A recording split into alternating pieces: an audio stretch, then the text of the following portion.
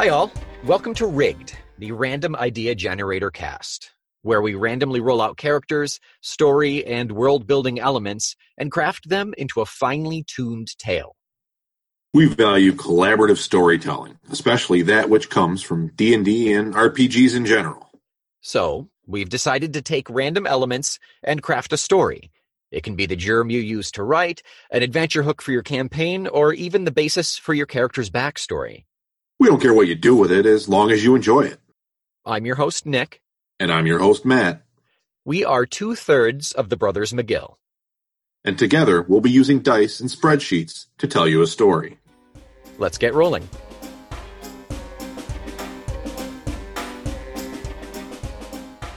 The second episode of Rigged, we are building our world. We've already got our characters together. We're going to find all of the different aspects that we can to put them in a specific world. That includes environment, conflict, and the MacGuffin.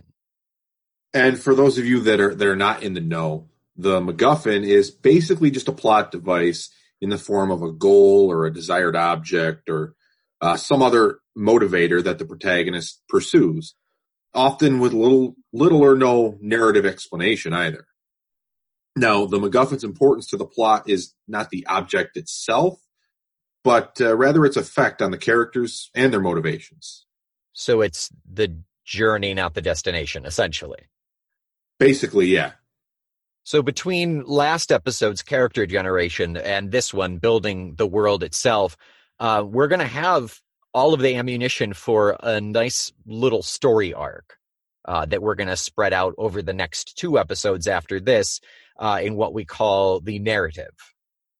Yeah, we're going to create a nice little adventure that you can use in your campaigns as well as springboard for your own narrative purposes.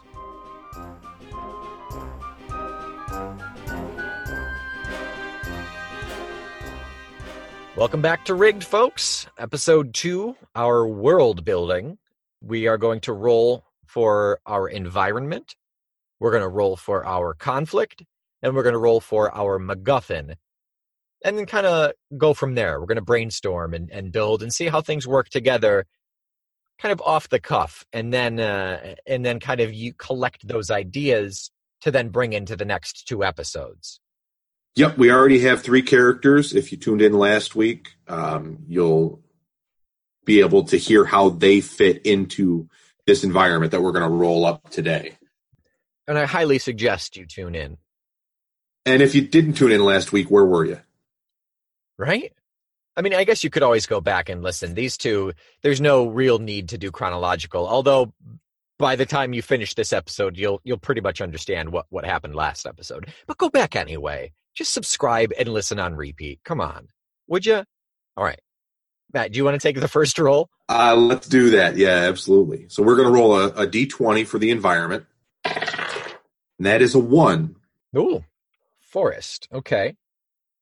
All right. I'm already seeing some synergy here. Mm-hmm. Our conflict. Let me roll that one. That is also a D20. Yep. 20 choices for conflict here.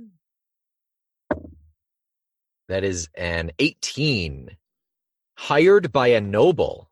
Okay, cool. All right. And the last one is the MacGuffin. Yep. Matt, tell us, roll for our purpose. Okay. That's going to be a D10. And that is a 6, which is the head of an enemy. Ooh. Okay. All right. So we've got our party is the human cleric of the Grave Domain named McCulloch, young adult, chaotic neutral, outlander background, with a blank book that refuses to hold any sort of writing. On top of that, we have the Wood Elf Warlock, who's a celestial warlock. His name is Merle Morris. That's my favorite name. He's undead, chaotic good. He has a soldier background, and he has a 4-leaf clover that's pressed into the pages of a book on etiquette and manners. Yep. And we've got one more to round out the party. Yes, the storm sorcerer human named Bradshaw with the secret gender But Bradshaw is an elder. He is of the neutral alignment. He is a charlatan, and he also has a silver teardrop earring that is made from a real teardrop. So, and then we also have the relationship between these three characters is that they are enemies forced to work together, which kind of makes the MacGuffin, which is obviously the head of an enemy, that more interesting. Yeah. Although, because they're hired by Noble, they're obviously going to get the head of the enemy of the Noble. That's true. So it doesn't have to necessarily be a shared enemy for those three. Yeah. Okay. Well, that makes sense. And I need to correct, it's not the head of, it's they're going to get the head of the enemy for the Noble, but it's taking place in a forest. True. I mean, there's plenty of opportunity for enemies in a forest, though. Right, but why would a noble want the head of anyone or anything in a forest? Like I imagine, I mean, I guess I'm kind of pigeonholing. I think of a noble as someone in like a city, like a wealthy guy in a city. He could have an estate. Sure. Oh, he has an estate. Okay. And like a pack of centaurs have moved in, and they are stealing his food, or they're stopping him from hunting or something. So he wants the head of the centaur leader to basically demoralize them. I'm not cementing this. I'm brainstorming here. There's some sort of an embargo, be it by centaurs, maybe by wood elves, to bring that back around to Merle. So he would be an enemy. He's the enemy of that party of three. Well, either he might not even be the enemy, but maybe someone that he knows, someone that he is allies with. I mean, Merle is undead, so there's a possibility that in a past life he was just a wood elf soldier, and now maybe the rest of his regiment has a conflict with this noble. Right. Oh, okay. So you're saying, I'm thinking in terms of the enemies forced to work together part. Sure. Yeah. No, I haven't even touched on that one. Oh. I've got it. Okay. I've got it. Okay. Enemies forced to work together. Okay. So McCulloch, the grave cleric, has promised to lay Merle to rest if he helps them do this. Okay. That's why they're enemies forced to work together. Okay. So they're natural enemies, basically. Yeah, essentially. And also because the enemy in the forest that the noble is trying to fight or wants the head of or whatever is also wood elves. Yeah. That's why they have the wood elf in their party, but also the enemies because they're wood elves, but because he's also undead. So that's kind of tiers of conflict. Yeah. What would you say is Merle's relationship with McCulloch then? Is like, if he's going to lay Merle to rest, is Merle opposed to that? Like, is it an adversarial relationship where he doesn't want this to happen? My initial thought was that no, he definitely wants it. That's why he's involved. Okay. He's reluctant undead. Okay. Interesting. So he's a reluctant undead that is out healing, maybe to make up for. Oh yeah, I forgot that he's a healer. Oh man, I forgot about that part. Yeah, maybe. Okay. So he became undead somehow. Yep. And he wishes his soul were put to rest. So he thinks the best way to make sure that happens is he does everything. He does the best that he can. He helps everyone that he can in the meantime. He's basically making up for lost time so that when he does die, he is swept off to the great beyond. That's why he's chaotic good, because he'll help everyone. Exactly. If he sees like a thief get like fall over and stub his toe when he's running away from stealing something, Merle will still go heal that stubbed toe. Yes, even though it's the toe of a criminal, it doesn't matter. It's someone in need. Yeah. And he's just chalking up points for the good, the good place, so to speak. Yeah, exactly. And McCulloch. So, okay.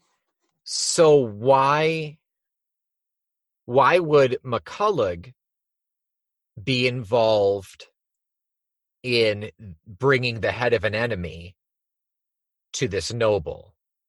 What's his connection to it? And I think it should be a direct connection to Bradshaw, right? Yeah, because we got to get Bradshaw in there for sure. Mm-hmm. I will say, before we get on to that, one last thing about Merle. I think that sure, and this may not come out in the story at all, but the fact that he is trying to make amends and do things the right way, chalking up points in the win column, that speaks to the fact that he has a book on etiquette and manners, and the 4-leaf clover is his good luck charm, but it's also his bookmark to see what the next step is, or what the next checkbox is. So he's out there trying to find a door to hold open, or a beggar to give coins to, or something like that. Right. He's so scared of. It's like when you almost get into a car accident and then you're the best driver for like a week after. He's so scared. He came so close to death. Yes. He saw what it could have been. So he doesn't care what God notices. He doesn't care who brings him to whatever afterlife they're in charge of, as long as it's the good one. Yes. He's gonna attract the celestial who gives him healing powers. He's gonna attract the god of luck. He's gonna attract the god who is very polite, who holds doors for people. Yes. It's the spray and pray. It's the shotgun method of trying to get into heaven, basically. Yeah, definitely. It's honestly, you could take the other two characters out of it. I could watch a whole series on Merle just walking around doing random, ridiculous good deeds just to try to get into heaven. I know it sounds very comedy of errors. Oh yeah, it's a British comedy without a doubt. I was just thinking it'd be Rowan Atkinson. Oh yeah. That, you know what? I could see John Cleese with pointy ears doing it too.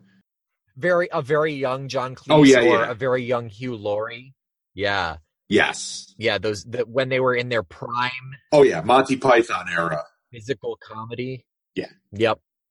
Yeah, that would be really good. I would love to see that. Definitely. So we know the relationship. I think we have fleshed out Merle very well. Yes. And we know his relationship with McCulloch. Yep. So we kind of touched on the idea of why McCulloch is involved in this scheme or whatever, and we think that it would tie in with Bradshaw, and I think that makes the most sense in terms of blanketing everybody, making sure everybody is accounted for. Yes. What if? Okay. How about they're being hired by a noble, mm-hmm. but what if Bradshaw is more of the Grima Wormtongue variety of charlatan sorcerer? Okay. So maybe the noble made the order, but maybe the noble's order is on suggestion of Bradshaw. Maybe he's got to go along with them to make sure that it's carried out, or something along those lines. But he just can't make that initial order. He doesn't have that power in the eyes of anyone, really. But why would McCulloch accept this assignment? Why would they do that in the first place? You know? That's a good question. See, I think I'm still kind of partial to the idea of this being like the test for the cult or the secret organization or whatever Yep. for McCulloch to like graduate into. Okay. So the noble hired the organization. We could say the organization is magic users. Mm-hmm. Maybe magic isn't terribly common, so he hires these. They're essentially mercenaries or something. Yeah. So Bradshaw takes the job and says, "Hey, I need you. This is your moment to shine. And by the way, we're really putting you to the test because we're pulling in this undead wood elf." Yeah.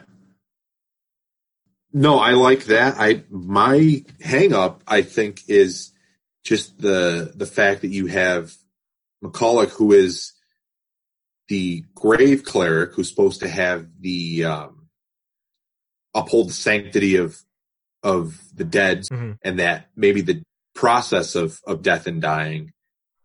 Is there a little internal conflict there when it comes to removing the head of an enemy?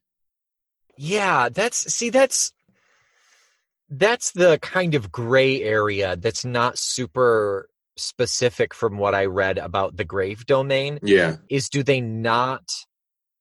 I don't think they're against killing per se. Yeah. It's more the abomination of death and life, right? Yeah. I in terms of killing, I think that's fine. My hang up in that regard is removing the head of your enemy overkill. Is it desecration? Oh, interesting. So is that going against what he believes, but does he have to compromise his beliefs to gain entry into this organization? I see. I see. I have 2 points on that. One, the head of an enemy could be metaphorical. You know, he doesn't actually have to bring back the head of an enemy. It could just be like a kill order. Yeah. You know. The other is, how zealous are we making McCulloch? Mm-hmm. Are they going to be doing death ceremonies and making sure they're laid to rest, or is it really just the prevention and extermination of undead and things like that? You know, I think it could go either way. Definitely. And especially because, like we said in the first episode, I mean, at 5th level, the Grave Cleric gets Vampiric Touch, which is a necromantic spell, if I'm not mistaken. Yeah, that's a good point. It's kind of makes you wonder. So there is a little bit of almost death worship in that, which you would think doesn't make you necessarily averse to death, and especially if you're using something like Vampiric Touch, that's not a natural death either. Right, yeah. So that's where I see that gray area thing, you know? Yeah. If that's the case, cutting somebody's head off is the least of your worries. Yeah. Okay. Yeah. But he's certainly not bringing anyone back from the dead. Nope. It's curious. So I think we could really just take it either way. Yeah. And if we do really want to make that kind of central to the conflict, we can make him super zealous and the rule of law, and you don't like the corpse is still needs to be honored and things like that. Yep. Instead of, oh well, once I make sure the soul is moved off, then it's done. Like it can be super chill about it, or really like uptight about it, basically. Yeah. Yeah, definitely. He can just be the tip of the iceberg, or he can be the whole iceberg. And Vampiric Touch is super interesting. I just looked it up. It's a third level necromancy. The range of self, so it's a melee. Yeah. You do 3d6 necrotic damage, and you regain half of that in hit points. Like, you take their life. That's so crazy. Yeah, that's not a sanctity of life thing. Doesn't feel like it. Pulling their life into yourself. Yeah. And it's a concentration for up to a minute, which means every time your turn comes up, as long as you're holding that concentration, you can make that attack again. Yeah. So you can cast that and just hold that and keep getting 3d6. What's the average of 3d6? 9? You can get 9 hit points, deal 20 up to just about 20, and get 9 back. Yeah. And I think that can be that sort of twisted, like, well, I have to be alive to make sure that the sanctity of life is preserved and that death is honored. Oh, yeah. So I'm taking your life, and in turn, you're honoring death by dying for the cause, you know? Oh, that yeah. could be like the super zealot side of it. Yeah, I like that part of it just because it's so out there. It gives them even more of a purpose than what you would initially think. Mm-hmm. Okay. And granted, we're not doing levels or anything, so it's not like we'll determine, he won't have this spell or whatever. I mean, we can build it however we want. Sure. But it's just an interesting way to look at the grave cleric, because otherwise it's like, I mean, it's basically any cleric who just wants to make sure the dead is honored, right? Yeah, basically. It's, it's the difference between a vampire and a funeral director. Yeah. I can see that. The thing is, I mean, even if we're not, like you said, we're not doing levels, so vampiric touch may not even come into play. Right. But the application of vampiric touch, like, he would already have that mindset, that he would have that zealous nature where you're going to die for the cause of keeping me alive, or your death is noble and honorable because I'm killing you. Something like that. Yeah. If you just got shanked in the street, sucks to be you. Yeah. But you should be honored that I'm killing you. Exactly. And you know what? I will say something nice about you at your passing. Yeah. So that you go to where you need to go, but my goal and my life force is being renewed with every drop of blood of yours that hits the ground. In McCulloch's mind, it's a win-win situation. Oh, yeah. Like, nobody's losing in that. Yeah, exactly. Yeah, that's cool. I like that a lot. Yeah, it's the bounty hunter that likes to kill, almost. Yeah, but the bounty doesn't get anything out of that. Well, that's true. Not that the victim of McCulloch really is, but at least in McCulloch's mind, they are. That's true. Yeah. Good point. Is Bradshaw kind of feeding that zealot nature? Like, his idea is to kind of create this war machine almost out of this guy.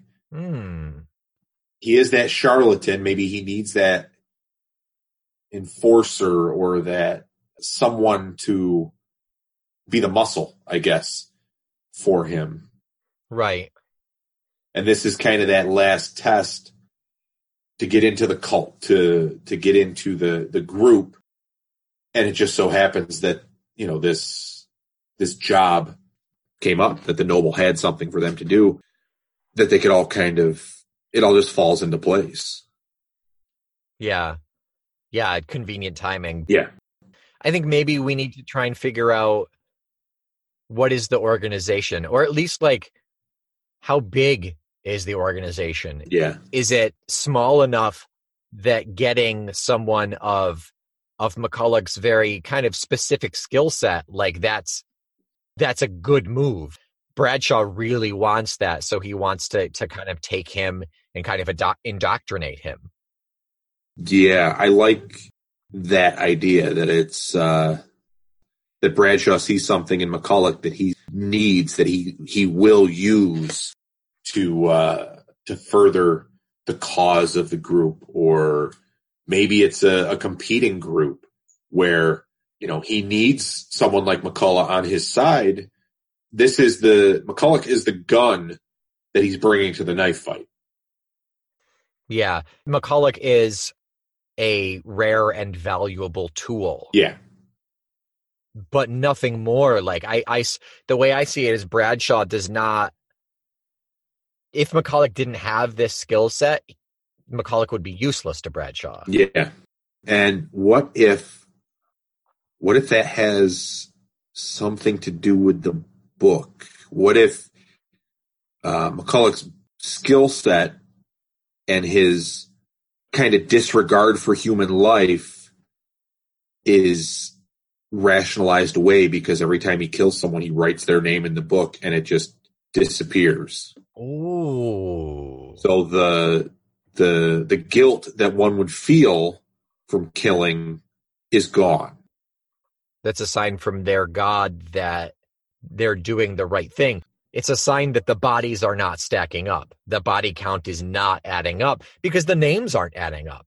Exactly. There's no guilt, there's no shame because there's no record. Yeah, and maybe McCulloch is looking for that one name to show up. I don't know. Maybe that's too much. Maybe that's getting a little too convoluted. Yeah, it would be a good story hook, but it might be a little much for the time we have allotted. Yeah. But that is something I would like to see developed for sure, because I like that angle of it. Yeah, I think we just inadvertently fleshed out McCulloch way more than I expected us to. Yeah, I mean, once we hit Merle as good as we did, I thought we were going to kind of breeze through the other two, but yeah, there's some very interesting characters here, and I think Bradshaw is really the only one that he doesn't feel as real as the other two just yet. Yeah, but I mean, in a sense, being the older guy, like in every heist movie, there's that older guy who doesn't talk and who's like the boss and he knows what he's doing. That's what Bradshaw feels like to me. Sure. Like they'll be aloof, they'll be quiet, they'll be kind of off to the side, but they're watching everything, they're aware of everything, and in the end, they'll turn on him. Yeah, because that's what the old pro does. He's moving the chess pieces. He's just doing it quietly. Yeah, right. You didn't know you were playing chess with Bradshaw, but you were. Yeah, exactly. I think the instead of using the centaurs, I think pulling in the wood elves, like you suggested, maybe the wood elves have moved in, or you know what? Maybe the noble wants to build on this big tract of land, but the wood elves live there. Okay, I like that. So they won't let him chop down the trees. They won't let him move in and hunt and all of that. Sure, of course. So basically, much like the idea with the centaurs is the noble wants the head of the leader of the elves to make the rest of them scarper. Oh, yeah. Once you have, big cheese wood elf, everybody else is just kind of going to scatter and make their way somewhere else. Yeah, you always take down the boss. Yeah, I like that. It's a simple enough story hook where all these other more complex character narratives can really begin to flesh out. Yeah, even in the limited time that we have, we may be able to pull in even just glimpses of these pieces to really kind of round out these characters through this journey, basically. Yeah, the initial conflict is fairly linear in nature. So, if we were to flesh it out into an actual, novel or an adventure path or something like that, you'd have all these other things, all the stuff about the blank book and all that would be in to a much greater degree. But at least this gives us a chance to really throw bits and pieces in there to flavor it up a lot.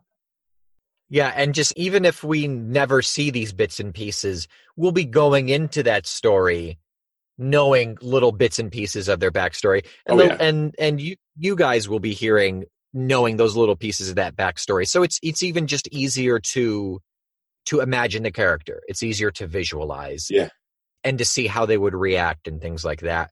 And I think I just want to go back one more time to McCulloch. I think he's totally at first I thought there'd be conflict between him going to basically slaughter a bunch of wood elves, but it could tie back into his zealotry that, well, they're going to get slaughtered anyway. Even if they don't hire us, someone's going to go kick them out. So it might as well be me Oh yeah. to make sure that they're laid to rest. Yes, if they're going to be exterminated, I'm going to do it the right way. Yeah, it might as well be me. Yeah, you hire a bunch of orcs, and they're never going to reach that promised land like I'm going to get them there. So yeah, Right. he has a very noble way of thinking in that regard. Yeah, you don't send a worshiper of Grumsh to do a grave cleric's job, as they say. No, that's exactly what they say. I anything else you want to throw in there? I think that is a really tasty little base of between the characters and the kind of the whole story ideas that we've got rolling for the narrative. Yeah, I don't think I have anything to add. I think everything has been said, and it's going to be a very interesting story. I think the characters in this one are just so fleshed out and so advanced for what you would expect from an hour's worth of planning. It's going to make for a page turner, for lack of a better term. Yeah, I think they all have their own roles. They all have their own goals. They all fit into it in a specific way. I don't see any overlap. And it could prove really interesting depending on what roles we get in terms of the narration, and what you throw out there in the first 7 minutes versus what I pick up after that. I think we could see a good little story come out of this. Yeah, definitely. I'm very interested to see what the roles have to say about the various steps within the story, because I feel like I know these characters well enough where it's not going to be as much of a hurdle as you would expect. Yeah, nor with the relationship that we have with all of them, it won't be a trite, simple, straightforward story or resolution for that matter, I think. Yeah, there's definitely going to be some very real consequences I can see between these three, that somehow, some way, we're going to build a 1 hour narrative that, I mean, I already feel I like these characters a lot already. So I can only imagine how I'm going to feel at the end of an hour. Yeah. We're not going to see a 100% happy ending. Not necessarily for everyone anyway. Oh, no. No, I highly doubt that. And I think the most frustrating part for me is that we have 1, 2, 3, 4, 5. We have 6 random roles happening in the storytelling. So I can't sit and think, oh, this would be good if this happens. This would be good if this happens. We just can't plan. There's no way to plan for a story. It's no. Everything is on the fly. And that's when you do feel a connection for the characters. And even when it's only been 45 minutes to an hour, we've built these characters. We've fleshed them out so much. Like you said, I feel for these characters, and not knowing what's going to happen to them. Yeah. Even though we're going to be the ones telling the story, it's like us watching a serialized television show or something. We don't know. No, and that's the fun part, and it's also the part that really kind of makes you nervous, because there are so many different permutations here that it could go way off the rails in a direction we never expected. But it's whatever the path is, it's going to be an interesting story, and it's something that you should definitely tune into for the next 2 weeks. as if that wasn't enough, I just want to really throw the cherry on top. Of all 6 of our narrative roles, there is a critical fail option and a critical success option, as well as multiple options in between. So no matter how good everything is going, if one of us rolls a 1 on that D20, it's game over. Or potentially game over. It's pretty gosh darn disastrous. So the stakes could not be higher, I guess we're saying, for McCulloch, Merle, and Bradshaw. The fun part is, regardless of what that dice says, we have to make it work. So that's another part of the fun for everybody listening, is they get to literally listen to us sweat. Right. Yeah. See how we pull it out. Yeah, I'm really excited about this one. I like where we're going. Yeah, it should be good. That's a week away. Come back, tune in then for the first half. And then after that, we'll have our conclusion a week after that. Really easy. Same time, same place. Yeah. As long as you're subscribed, you don't have to sweat. It's going to come out the same day every week, and you're good. So just subscribe. I mean, that's all there is to it. It's a button click. How many buttons do you click every day? There you go. Put that into perspective. Exactly. If you're not subscribed already, you should be ashamed of yourself. I'm ashamed for you. And I think that is a very positive note. Come on back, listen to us tell the story. You've already listened to this far. Don't tell me you're not invested either. We'll see you in a week, and then we'll start all over again 2 weeks after that. How's that sound, Matt? Sounds good. I can't wait. All right, see you guys in a week.